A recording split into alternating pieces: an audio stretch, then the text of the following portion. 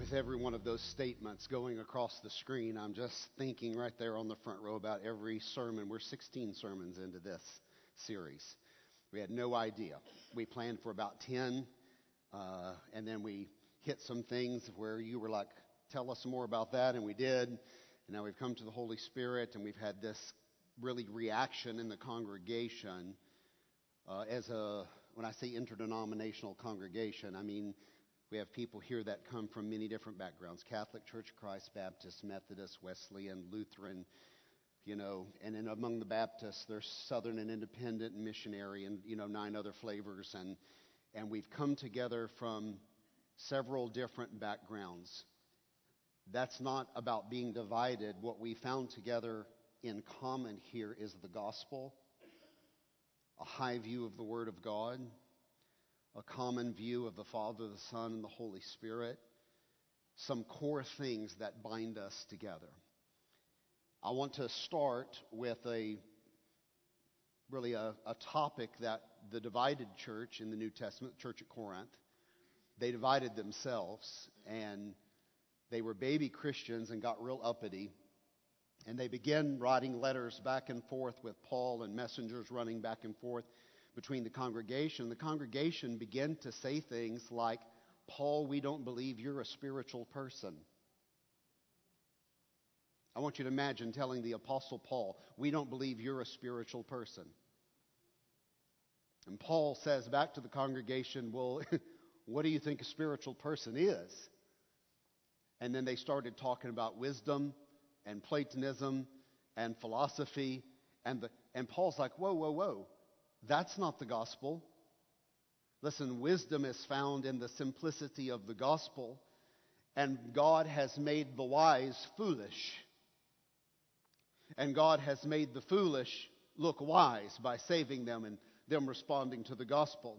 Not many mighty and noble were calling, but a lot of us who are fools for Christ's sake were called. Not that Paul was ignorant or uneducated, but what he said, you're dividing yourself and you're thinking you're all this spiritually. And he said, you're really a bunch of babies. And they were using a word in the Greek, pneumatikos. Pneuma is where we get the word spirit in English.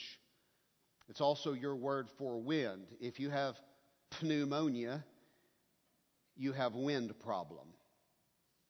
If you have a job where you work a pneumatic drill or a pneumatic hammer, it's a wind-powered, air-powered, compressed air tools that whip those lug nuts off in a blink, right?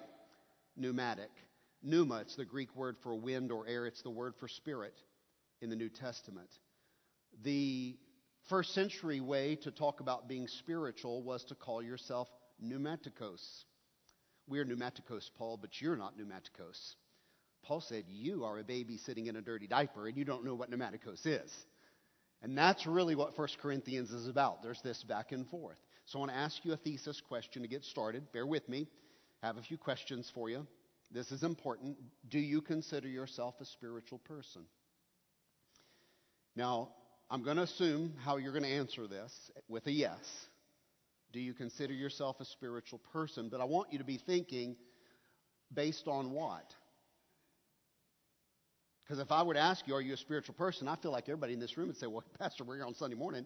Yeah, we're spiritual people. We pursue. You have an answer. Based on what would you call yourself a spiritual person? Just want you to be thinking about that.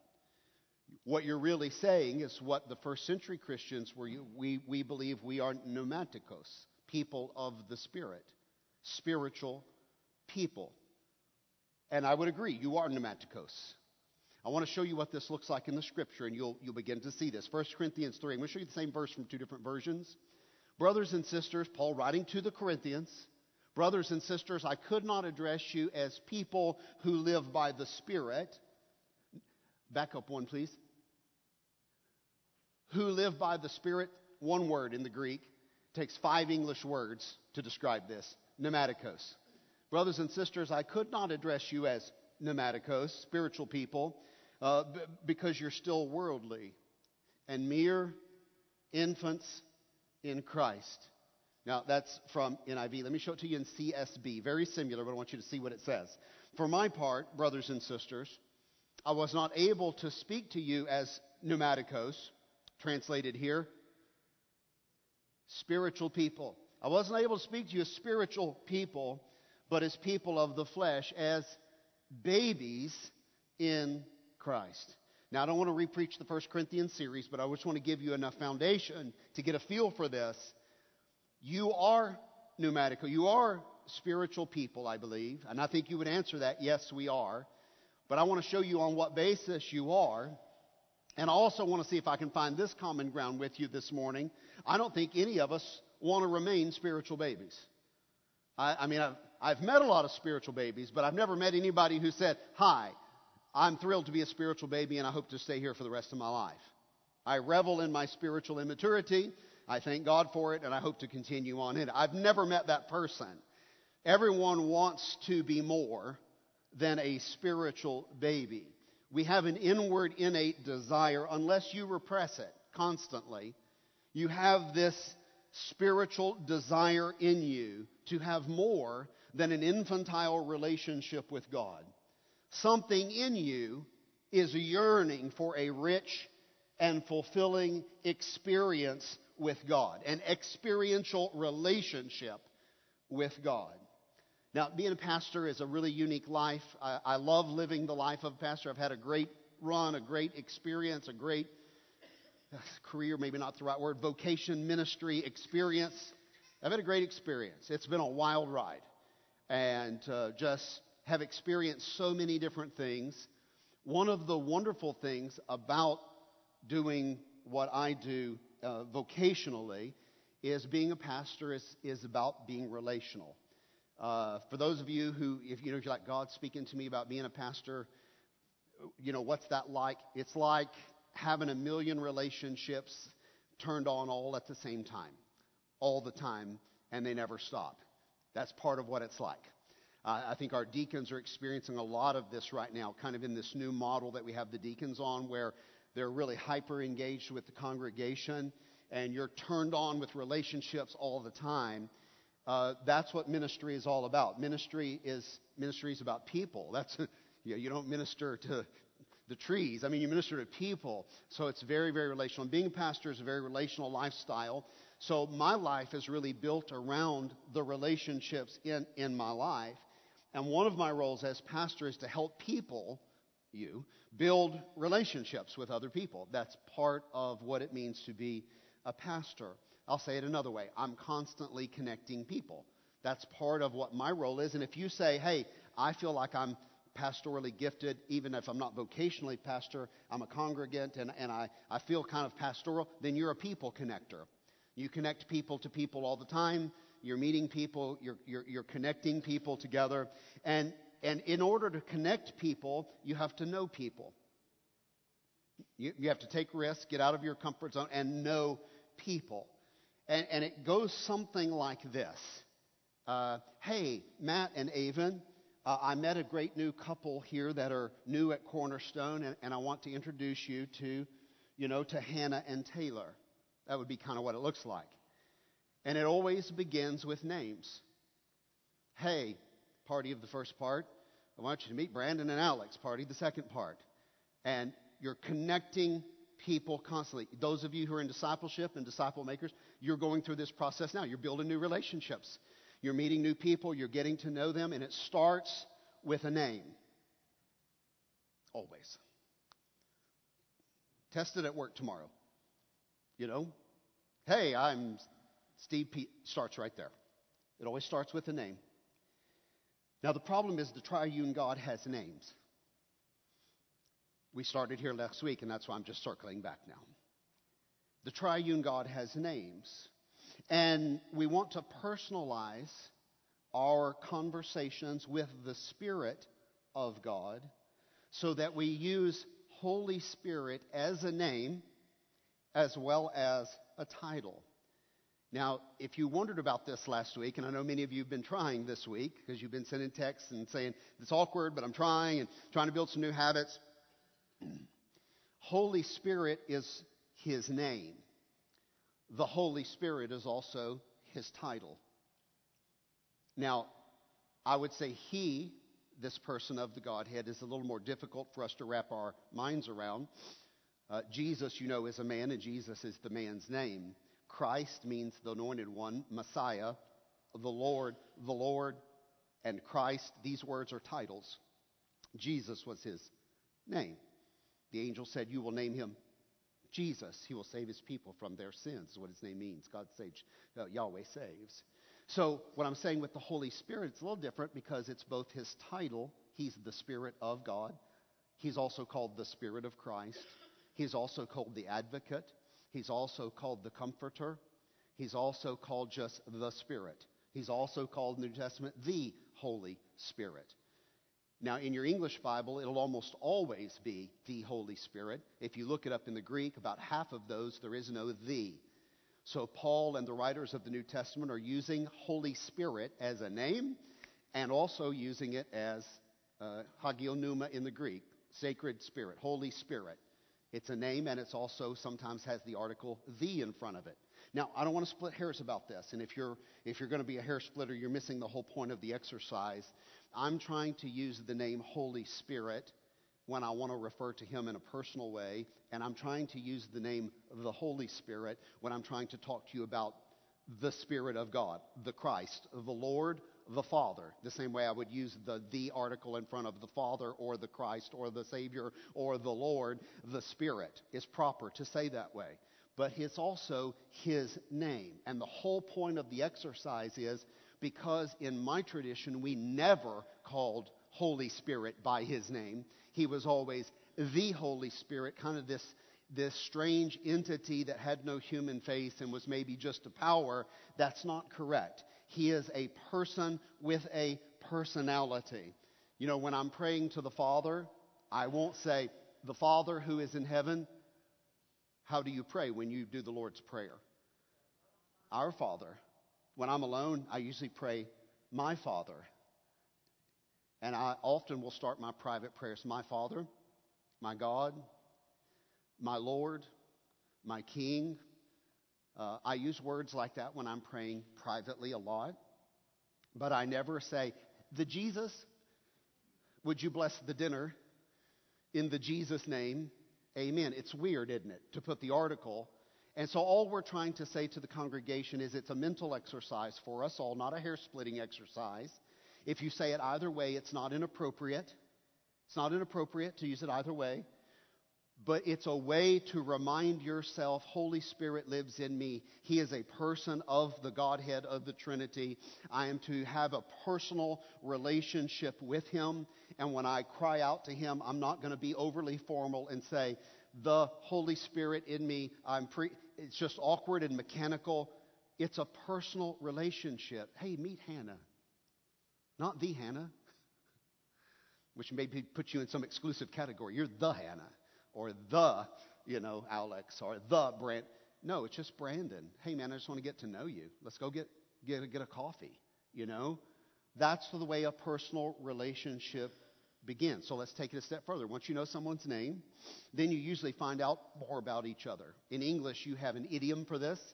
When you just want to chit-chat and get to know somebody, what's your idiom? Make small talk is your idiom. So let's go get a coffee. Okay, what are we going to do? We're going to make small talk.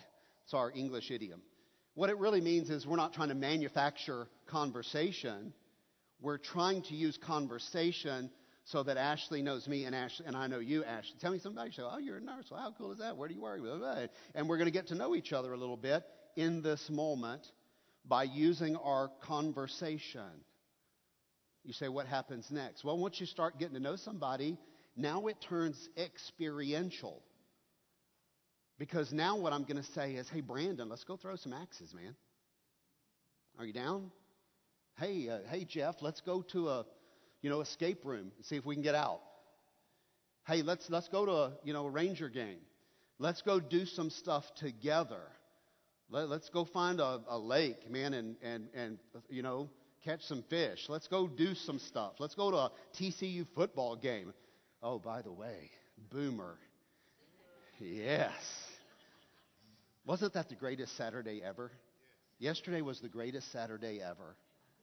We need to make this like a holiday, wear your jersey to church Sunday following this, whatever Saturday was, as like a cornerstone. It was the best football day ever. So sorry to the Texas fans and the Alabama fans. And listen, my point is this. When you know somebody's name, usually some small talk. Hey, how are you? Let's get to know you. But usually it progresses pretty quickly to, this is like dating, isn't it? It progresses pretty quickly to, let's do some stuff together. Let's build mutual experiences. And what's the point of that? So that we can get to know each other. Because there must be something about doing stuff together that opens our lives to another person to experience in a unique way. I mean, you would shudder to be in a relationship with someone you never did stuff with. Because how would you really know them? You know, you just know about them from a book or you know about them from small talk. That's not deep enough to build a relation on. You got to do stuff together. Shared experiences are how we do stuff together. So I'm going to circle back to my thesis question now. Are you a spiritual person? Are you pneumaticos? Are you a spirit person? So here's the follow-up. What experiences do you have with God? A spiritual person certainly could say, well, I have the Spirit, and let me tell you about some spiritual experience I've had. And whether it's your salvation experience, if you're just a young Christian, you will maybe not have much more than that. Or here's what it was like to, when I felt convicted and was born again. And that's a great spiritual experience, and you could talk about that. But for those of you who've been saved like myself, 10 years, 20 years, 30 years, 40 years, some of you in the room, 50 years maybe, somebody in this room. For those of you who've been saved a lifetime, you must, if you're building a relationship with Holy Spirit, then you have mutual experiences with Holy Spirit, because Holy Spirit, God's Spirit living in you, is the part of God you've encountered. Amen. Jesus has never appeared in your living room, has he? He's never come for dinner. The Father has never shown his glory around you, on your patio and spoken audibly to you and appeared to you. It's not like that. The God you have encountered is the Spirit of Jesus Christ, who has come into your life, bringing conviction, affirming the gospel that you heard proclaimed, and you responded and received Christ as your Lord and your Savior and your King. So I'm challenging you, Christian. What experiences do you have with the Spirit of God? And I'm talking about things like where you could say, one of my coworkers asked me about Christ. I was put on the spot. I didn't have anything planned to say, but in that moment, rather than panic, I had this peace, and the words just came to me. And I know right now that was God's Spirit working through me in that moment. It was very real and very powerful and very unscripted, and I just know that God worked in that moment through me. That's what I'm talking about. Or that moment where you were facing tragedy and the calm of the Comforter came upon your life. Jeff, I saw you live this, and you were just peaceful and calm, and you made decisions for your family, and you held people together. That's the supernatural working of the calming Comforter of Almighty God working through your life. That's exactly a spiritual moment. It's that moment when God's Spirit says to you, that person right in front of you needs prayer right now. And you're like, what if they don't, though? Isn't that the way it works? But no, it's, we're right out here in public, and God's Spirit saying, talk to this person right here. This person needs a kind word. I can imagine some of you as nurses get to do this daily, and the Spirit speaking to you as you come in and out of rooms and deal with people. God's Spirit saying to you, or you school teachers, God's Spirit saying to you, this child right here needs some love. This one needs a paddle. That one needs some love. You're probably working through the room. Yeah. But when you're dealing with people, maybe it's a coworker. We have this experience as, we have 50 employees here at the church, and through our preschool, we have a lot of employees. Sometimes you just pass somebody in the hall and the Spirit of God just says, this person needs some love. That could be a spiritual moment. And you say, well, how do I know? Because you're not naturally that way. You're not naturally that way. Naturally, most of you will stay well within the boundaries of your comfort zone.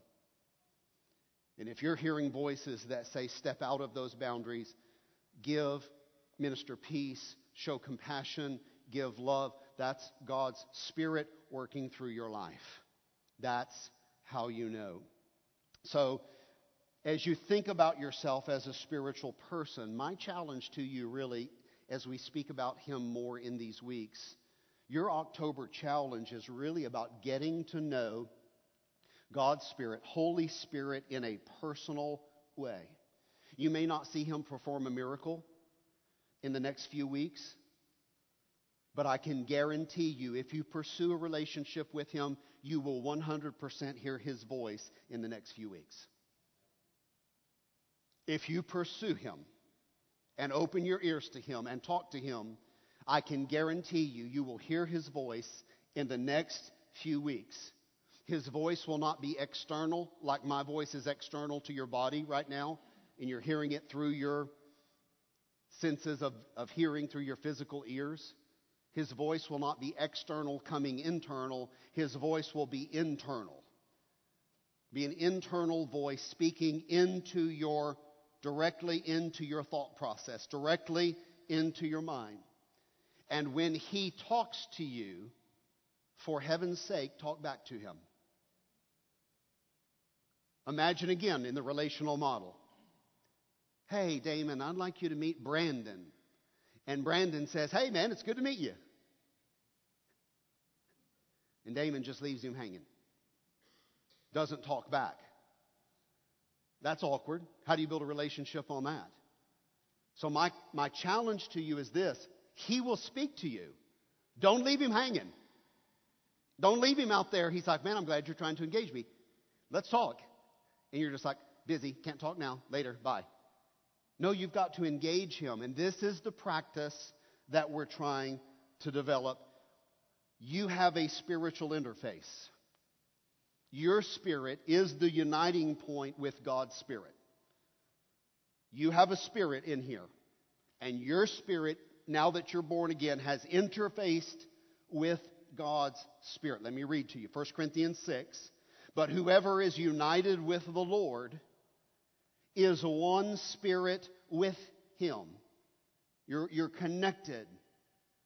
Flee from sexual immorality. Now he's talking about something else. Now he's talking about your body. All other sins a person commits are outside the body, but whoever sins sexually sins against his own body. Do you not know that your bodies are the temples of the Holy Spirit who is in you, whom you have received of God? You're not your own. You were bought at a price. Therefore, honor God with your bodies. Now, this is a very interesting conversation. And maybe you're just those sexual sins jumped out at you. Don't get hung up on that for a moment. I just want to show you something that's really fascinating. You're a living soul. Let me say that another way. You're an embodied spirit. You're a spirit inside of a body. You have a body, and there's a spirit in there. Everybody with me? That's pretty easy right there. You're a body, and you got a spirit in there, and that altogether, you're a living soul, which is an embodied spirit. And because your spirit lives inside of your body matters. Because your body is being called a temple in this passage. You are a living house that God dwells inside of. Inside of your house that we call you, inside of your house, God is interfaced with your spirit. You are connected to God in a spiritual way, on a spiritual level. And I know this is challenging, and I'm going to show you how it's challenging, because I'm thinking, okay, Paul, how can you say that Christ is in me, and then turn around and say the Apostles' Creed, He died, was buried, and ascended to heaven? If He ascended to heaven at the Father's right hand, and He's visible, physical in His ascension, He physically is in the right hand of the Father, then how is He in me? How can Paul say both things are true? Let me show you. Galatians 2:20. Paul again, I have been crucified with Christ, famous verse, you know it. And I no longer live, but who lives in Paul? Christ lives in me. And the life I now live in this body, I live by the faith of the Son of God, who loved me and gave Himself for me. So let me be very clear what we're saying this morning. When Paul says Christ lives in me, Paul certainly means that the Spirit of Christ is what lives in him. Not the body of Christ is in here. I don't know how that would even work. You know what I'm saying? Logistically. Jesus' body is not inside of my body. The Spirit of Christ has come into my body so that now I could say, yeah, Christ is living through these hands. Christ is living through this mouth, through these eyes, through these feet, through this voice, through your talents, through your abilities, through your relationships. The life you now live is not your. You're living the life of Christ. Why? The Spirit of Christ has moved in to your house. Paul's point is Jesus is physically in heaven, but he has sent his Spirit to live in us. And I want you to watch in the passage I'm about to read, because Paul's going to speak of the Holy Spirit being in you as a synonym of having Christ dwell in your heart. He'll use them interchangeably. Now, so you know the passage is about the Spirit, it'll be very clear. Ephesians 3, verse 16, I pray that out of his glorious riches he may strengthen you with power through his Spirit in your inner being. So whatever Paul's about to talk about has to do with us being built up, being strengthened and empowered in our inner person. In what way? Because the Spirit, capital S, of God is inside of me. Now watch verse 17. Watch the synonym. So that Christ may dwell in your hearts. For Paul, when he says Jesus is living in you, he doesn't mean bodily Jesus. He's at the right hand of the Father. He means the Spirit of God, also called the Spirit of Jesus in the Bible, has moved into you so that the Spirit that was in Christ is now living in us. Let me keep reading verse 17. So that Christ may dwell in your hearts through faith. And I pray that you, being rooted and established in love, may have power together with all the Lord's holy people just to grasp the love of God. Watch this. To grasp how wide and how long and how high and how deep is the love of Christ. And to know this love that surpasses all knowledge, that you may be filled to the measure of the fullness of God. God is going to pour his Spirit into you so that you are full of God. Now, this is pretty incredible. This is kind of new compared to the Old Testament, where God's among his people, but now God's saying, I'm going to just fill you with my presence, and I'm going to fill you with my life. The indwelling of the Holy Spirit in you is how Christ dwells in you. So when you say to someone, or maybe your child, when you're talking about spiritual things, and you say, hey, Sophia, Jesus lives in my heart, and she may say, well, how does that work? Well, you can explain. Because he's given me his Spirit. The Spirit of Christ is in me. The Spirit of God is in me. Therefore, I'm connected with God. I'm in a relationship with God. I've received Jesus as my Lord and Savior. I've asked him to be the king of my life, and I'm living in his kingdom and for his kingdom. He is living now in my heart by the indwelling presence of his Spirit. Now, at the conclusion of the Upper Room Discourse, I've talked about this like 3 weeks running. Upper Room Discourse is John 13, 14, 15, 16, 17. It's one running conversation that last night, the night Jesus will be arrested, and tomorrow he'll be crucified. Last night of his life on earth, before his crucifixion, this is the conversation he's having with the disciples about his death, about housing, dwelling in the hearts of people, about opening up the house of God so we could tabernacle together, about sending the Holy Spirit. And the whole prayer is about unity. He's praying for his disciples then and now. I want to read a portion of this. Listen to John 17. My prayer, is Jesus praying, my prayer is not for them alone, not just for Peter, James, and John. Father, I pray for those who will believe in me through their message. Did you believe on Jesus because of the message of the Bible? Yes. Then Jesus is praying for you right now in this passage. I'm praying for Peter, James, and John, but I'm also praying for Rick and Becky and David and Amanda and Aaron and Jerry. I'm also praying for those who are going to believe on me later because they read what the apostles wrote down and their own testimony. Now watch what Jesus' prayer is, verse 21. That all of them may be one, all of the believers then and now, all of the church of Jesus Christ may be one. Father, just as you are in me and I am in you, may they also be in us. God, the same way that you and I, Jesus, are connected, I'm in you and you're in me, my prayer is for those believers to be in a relationship with us to the extent I'm in a relationship with you. This is wild. Jesus saying, I want the whole family to be united together. May they be in us so that the world may believe you have sent me. I have given them the glory that you gave me, that they may be one as we are one, I in them and you in me, so that they may be brought to complete unity. Then the world will know that you sent me and you have loved them even as you love me. Are you feeling the weight of this? Jesus is praying that the Father would do this unification and spirit filling in our lives and make us one with God so that the whole world would know that God loves you just like he loves Jesus, his own son. That's why John would write, what manner of love is this, that we should be called the sons, the children of God. What an honor God has bestowed upon us. The context is simply this. Jesus is saying, I'm leaving in bodily presence. I'm sending the Holy Spirit down to live in the hearts of people in a personal way. And I'm going to go prepare the way for all of us to be together. I'm going to die on the cross. I'm going to be buried. I'm going to be rise again. I'm going to ascend to heaven so that all of this can happen. And God will no longer merely be among his people, coming and going and visible here and then invisible there. No, that's going to pass away. Instead of being among his people, now God will be in his people. And every believer will be a living temple of Almighty God.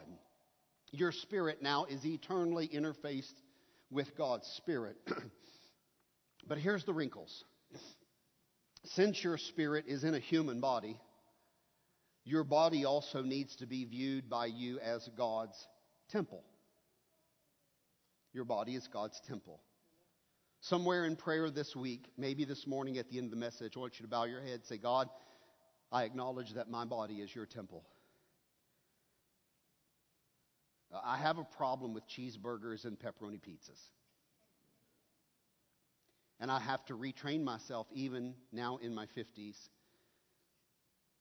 to say to myself, okay, this is God's temple. At some point, you got to slow down on this stuff. You're not honoring God. Some of you this week need to say, this phone is not healthy for me mentally and emotionally. I need to limit the amount of time I'm on this. I am God's temple. And I need to go walk around the block. I need to go to the park with my kids. I need to do something different. Your body is God's temple. Your physical health matters. Your mental health matters. Your spiritual health matters. You see, the modern sentiment right now in our culture, in post-Christian America, is simply this.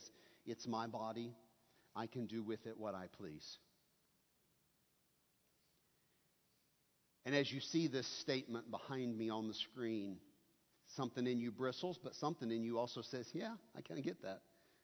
We're very independent people in Texas. We're very free-thinking people, very individualistic people.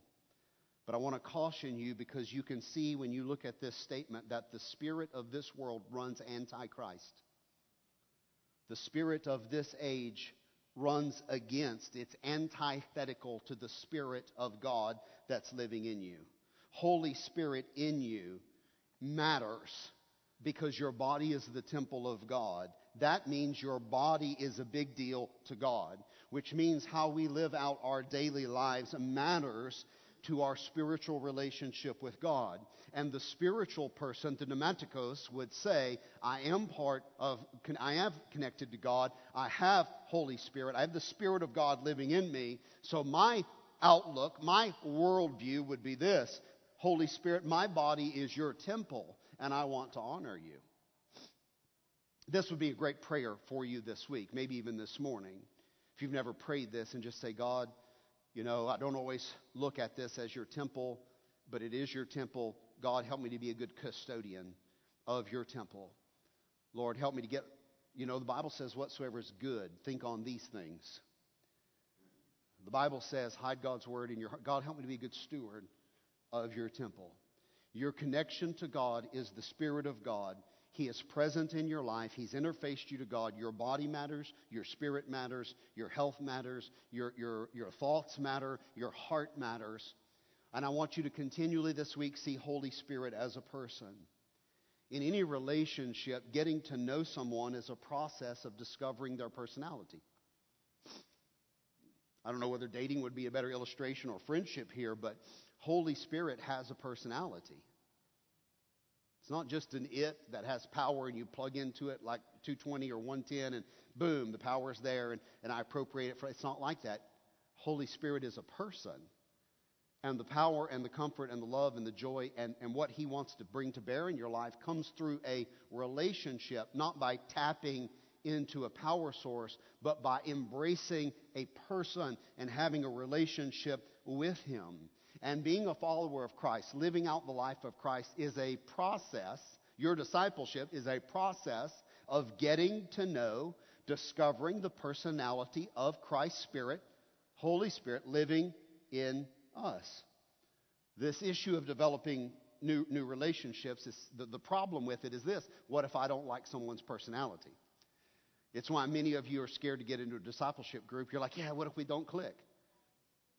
Oh my gosh, you'll be the first ever. We'll be shocked. Listen, we've moved so many people so many times. We've moved some people 3 or 4 times. Some people can't find a friend because they haven't learned how to be a friend. But trust me, you will not be the first person to try to work through a relationship. You're like, yeah, but this is messy. Welcome to following Christ. Welcome to being a Christian. Yes, it's messy. Gosh, do you want your in-laws to move in with you?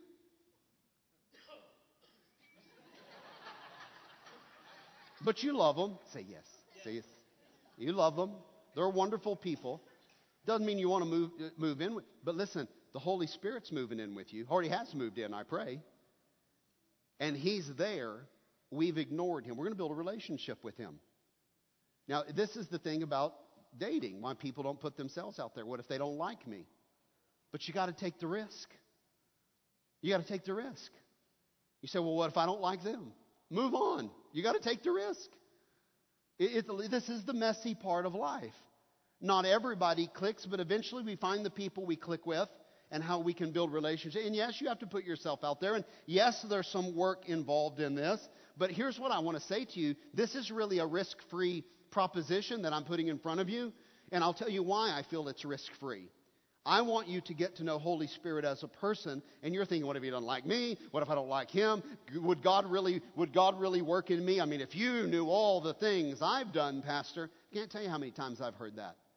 It's exactly what the Apostle Paul said. Apostle Paul said, I murdered people for a living. I was a Judaist terrorist, and God saw fit to save me. What's your story?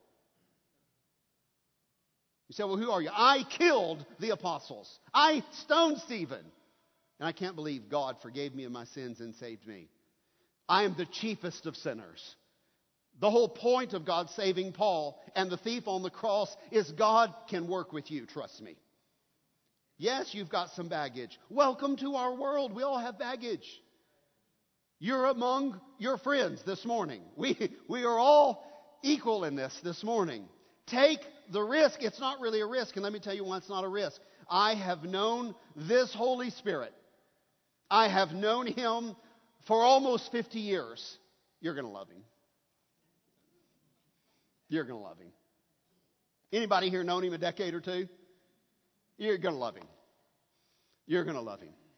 You say, well, how do you know we're going to get along? Well, because He is long-suffering and merciful and gracious and kind.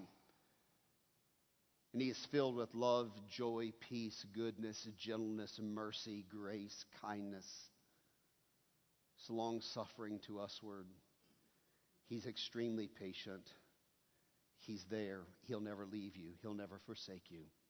He'll be with you to the end of the world, to your very last breath, until you get a new body. You're going to love having this constant companion who is God. The Spirit of Christ, the Spirit of God. Holy Spirit is living in you. Now, here's what I want you to think about in this moment. When I say Holy Spirit lives in you, I am saying to you, He is the internal expression of God's personality. Holy Spirit is the internal expression, internal to you, expression of God's personality in your life. Say it another way, because this is new language for many of you. God's personality, if you're a believer, this is all if you're a believer, of course. If you're a believer, God's personality is living in you. You say, well, sometimes I feel convicted and funny. Yeah, you've got your personality in there and you've got God's personality in there. Do you think they would ever conflict? Let me ask you a question. If your father's personality lived in there with your personality, do you have any conflict? It's again, we're back to, could you live with your parents again? You love them, but there could be conflict there. Listen, the Spirit of the living God has moved into you. And you say, well, it's all going to be like, unicorns and butterflies. It could be, but it probably won't be. And I'll tell you why. Because I have the mind of Christ, but I also have my own mind. And sometimes you've already made up your mind. True? Sometimes you're not looking for someone else's mind. But the Spirit is the manifestation of God's personality inside of you. And what God is doing on planet Earth, He is doing through the Spirit's activity in this world. If you wonder, well, how does God work on planet Earth? Through the Spirit. Where's the Spirit? In you. In us as a church. Those are the two places Corinthians says the Spirit dwells. Here in the assembly with us as a church, and in you personally as a temple. Both are called the temple of the Holy Spirit. Listen, Holy Spirit is God's personality in you. And here's what we want to say. When people come to Cornerstone, you say, well, what do you expect people to encounter? I expect people to come through these doors, worship with us, and make friendships with you, and in that process experience the personality of Jesus Christ in this room.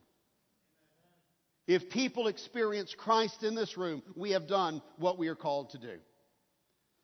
But people will only experience the Spirit of Christ in this room if the individual believers are living pneumatikos lives, filled with the Spirit of Christ, listening to the mind of Christ, synced up and united with the Spirit of Christ.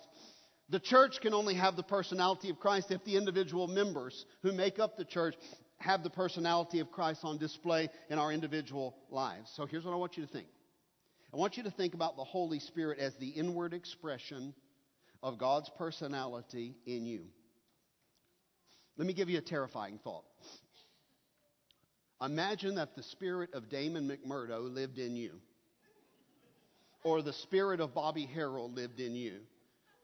You say, what would that be like? Well, here's what it would be like. If my personality lived in you, you would see things through my eyes. You would talk like I talk. You'd express yourself the way I express myself. My thought patterns would become your thought patterns. And you would be like me. It would transform you to be more like me. And that's terrifying. I know you're thinking right now, please, Lord, no. We don't need a world like that. But now apply that to what we're talking about. God's personality has moved into you. You should begin to see some things through His eyes, especially people and circumstances, beginning to see them as Christ would see them. You're beginning now to say things that Christ would say. You're beginning to care like Christ would care. You're beginning to get your emotions to sync up more with His emotions and to be like He is. And it would be reasonable to think that if God's Spirit lives inside you, that eventually some godlike behavior would be expressed through you. That's fair. God's personality showing up now imprinted upon your personality. So what is God like? Well, if you really want the let me just cliff notes it for sake of time. What God is like is seen in the person of Jesus Christ. If you want to know what God would be like if he was a human, you have 4 books in your Bible that describe what God was like as a human. Matthew, Mark, Luke, and John. Jesus is the expression of what God would be like as a human. God was on display in Jesus Christ. And you will find the same thing to be true about Holy Spirit, or the Spirit of Christ living in you. It's the same Spirit that was in Christ. His Spirit is in you. And this is the whole point. Now what God is wanting is he's wanting to you to look like what God would look like in a human body. What would God look like in a human body? This should be the answer to that question. Us. He would look like us. Because God's Spirit is transforming us to be like the personality of God. Here's just some thoughts I want you to think about the Holy Spirit working in your life this week. Holy Spirit has emotions. This is not an it. This is a person. And people have personhood, have personality. And people who have personality have emotions. Even as I read about Almighty God in the Old Testament, he's full of emotions. Full of emotions. He has emotions. He has joy when you're pursuing Christ. And you can begin to feel that joy bubbling up in your own life then. You say, well, why am I so full of joy? It's coming from the Holy Spirit because you're pursuing Christ. He gets excited and he really stirs when we're sharing the gospel. And when you share the gospel with someone, you're going to have a euphoric feeling about the experience. Whether they receive Christ or not, you're just going to have a euphoric experience. You're going to say, I shared the gospel with someone, and it was amazing, and it was cool, and I know I planted some seed, or I got to lead them to Christ. And you're going to have a certain experience about that. You say, why? Because Holy Spirit in you gets stirred up and fired up when God's people start doing what Jesus would do in his interactions with people and share the gospel. Holy Spirit's courageous. So don't be shocked if you get courage. Holy Spirit is bold, so don't be shocked because he passes courage and boldness to us, especially when we need that little extra push to get out of our comfort zone. And you say, well, it was almost not like me to be so forceful in the conversation. Yeah, that's Holy Spirit now speaking through you and giving you boldness and giving you courage. He leads you. He guides you. He's not passive, but neither is he forceful. He's not like going to overtake your personality and, body slam you, in your psyche and say, I'm here to take names and I'm in control of you now. No, that's demon possession. Where they come in and force you against your will to be something you're not. Holy Spirit says, I'm here in your hearts and I want you to let me influence you. The mind of God is here. The power of God is here. The Spirit of God is here. But I will not override your will. But if your will says yes to my will, I'll come and help you and empower you to do all that God wants you to do. I'm here for you, but I will not override you against your will. I want you to be willing. This is why it's so important we call him Holy Spirit and talk to him. You're saying to him, I want you. I want to hear from you. I want to know you. I want to please you. I want you to talk to. I want you to imprint upon me. I want God's personality stamped on my own personality. He has so much feeling that the Scripture says he's frustrated if you won't allow him to transform you. Let me show you this verse, and I'll come back to this in a few weeks. Ephesians 4:30. And do not grieve the Holy Spirit of God.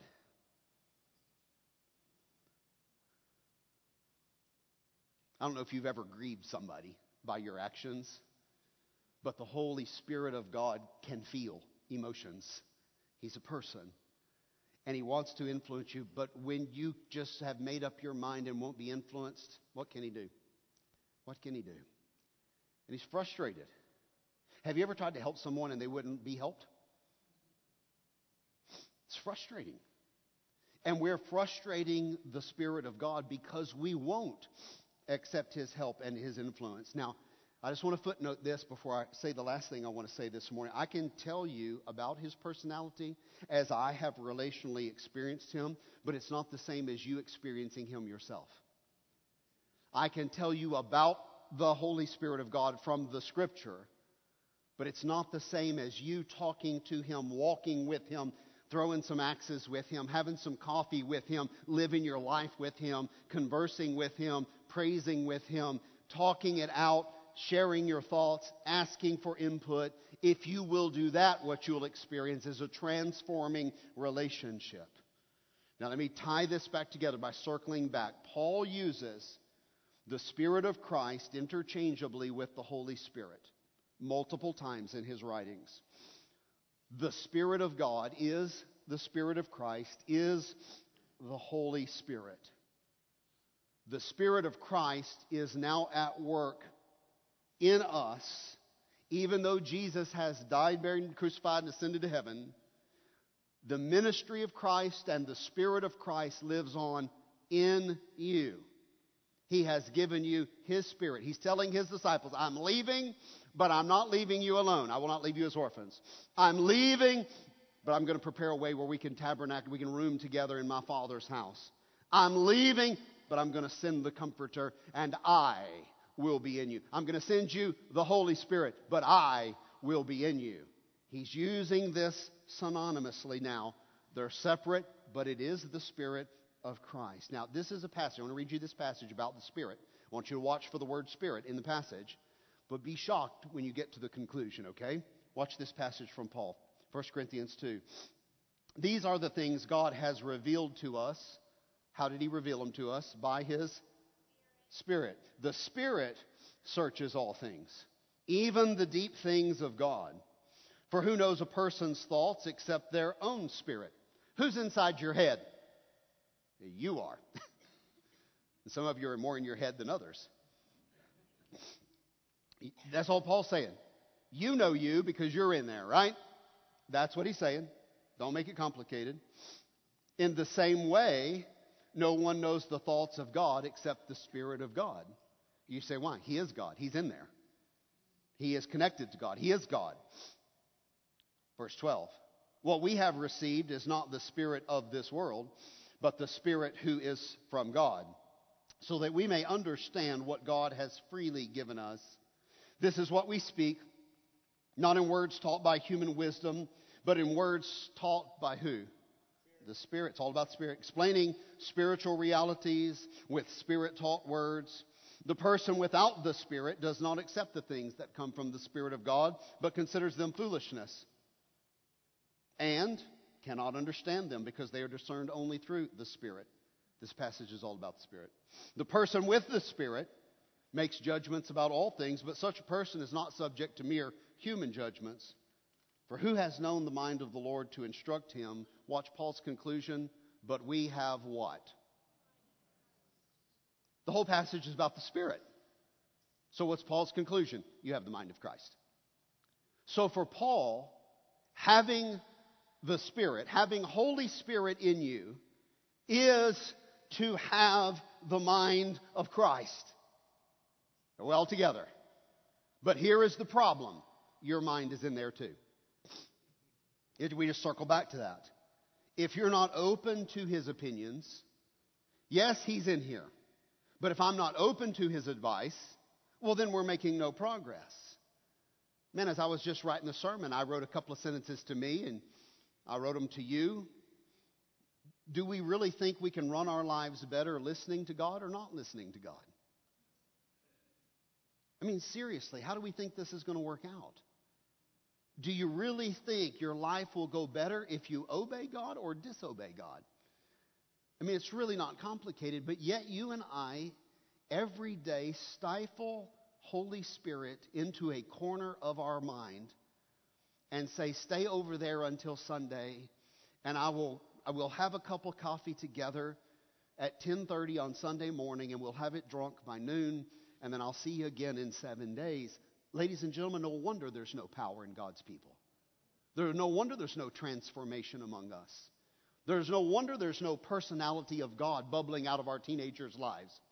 No wonder we are not considering ourselves the temple of God, because we've relegated the Spirit of God to a very small corner of a 1-hour window of our lives, and we've not leaned upon the personality and the indwelling of God to say, God, I can't do this week without you. God, I can't make decisions for my family without, I've got to know your mind. God, I cannot just do what I'm called to do without you filling me with love and joy and peace. God, I don't have love and joy and peace right now. I'd like to wring someone's neck. God, you've got to help me. Listen, talk it out with him.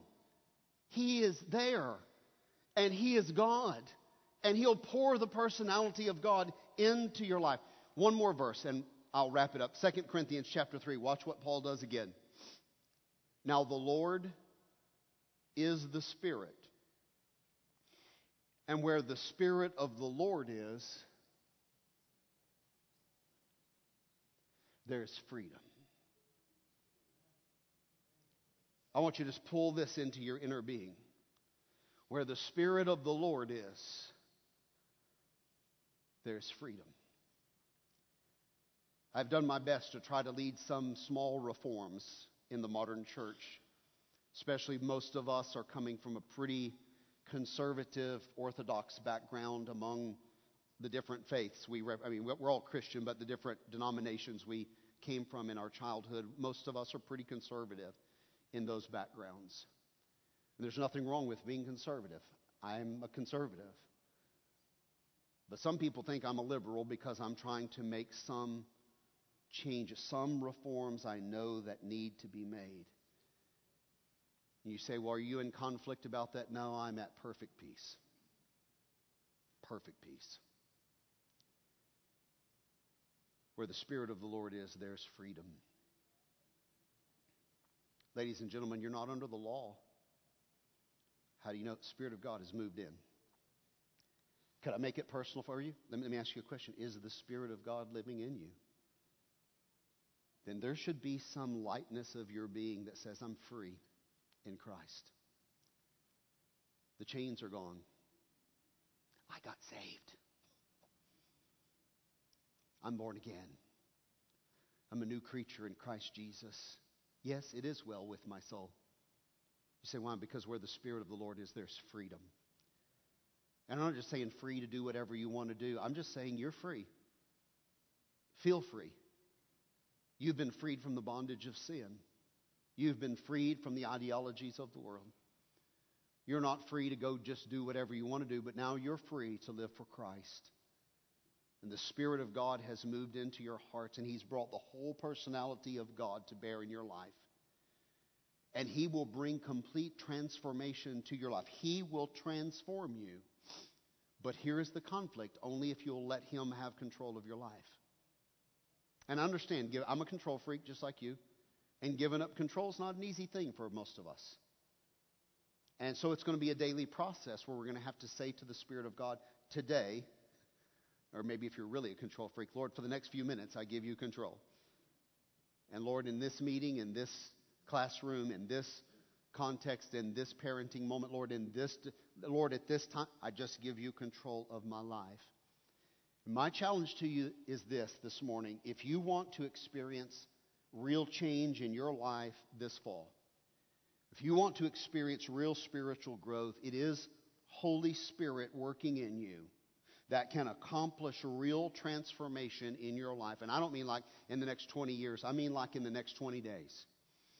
I mean in the next few weeks. You can begin to see transformation. If you long to be like Jesus Christ, the Spirit of God can give you the personality of Christ. You have access to the mind of Christ because you have Christ's Spirit living in you, but it's not transformative to you unless you're listening to God and acting upon what He's telling you to do. Yes, He's there. You say, well, it's not changing me, because we're not saying yes. We're not saying, okay, I'll step out by faith. Okay, I'll do what you're telling me. Yes, I'll pray with them. I think I'm going to feel like a fool, but I'm going to do it. And you reach out, and suddenly you don't feel like a fool. You feel the power and peace of God come over your life, and you're like the person. Listen, I can remember the time that I was walking through the garden department over here at Walmart, and God said, this woman needs prayer. And I'm like, I just feel like, God, you're crazy. Or I am. One of us is. It was me, not God. And I walked over to the lady, and I said, the Lord just said, maybe you need a kind word and someone to pray for you. Listen, rivers of tears just poured down her face. And in 2 minutes, she told me her life story and about her daughter and the whole trauma. And I don't want to share it with you because it's very private to her. And she just dumped it out to a perfect stranger in that moment and just started bawling. And I prayed with her right there standing among the tomato plants at Walmart. And I had a moment with God. And I apologized as I walked away and said, God, I don't know why in the world I doubted you. She needed someone to pray with her, and I don't know why I doubted you, God. And sometimes I act the fool, and I'm glad you're God, and you're patient with me. God, I want to listen to you more. You have the power to transform my life, and He has the power to transform your life into something more joyous and more glorious than you have ever experienced. A life of freedom, a life of taking risks for the kingdom of God. And this manifestation of God's activity is through the church. It's through you. It's through us. I want you to just bask in that this week. Our heads are bowed and our eyes are closed. Let me talk to you in this moment of decision time. The Holy Spirit has regenerated you and brought you to life in Christ. He's taken your spiritual deadness and made it eternal life in you. You're eternally alive in Jesus Christ. The Holy Spirit of God has tabernacled, cohabitated, moved into your life, and you are now God's living temple. Heaven and earth are meeting. They are connected in your person. And now the Spirit of God living in you is saying to you, I want to transform you now. Can we get coffee? Could we do something together?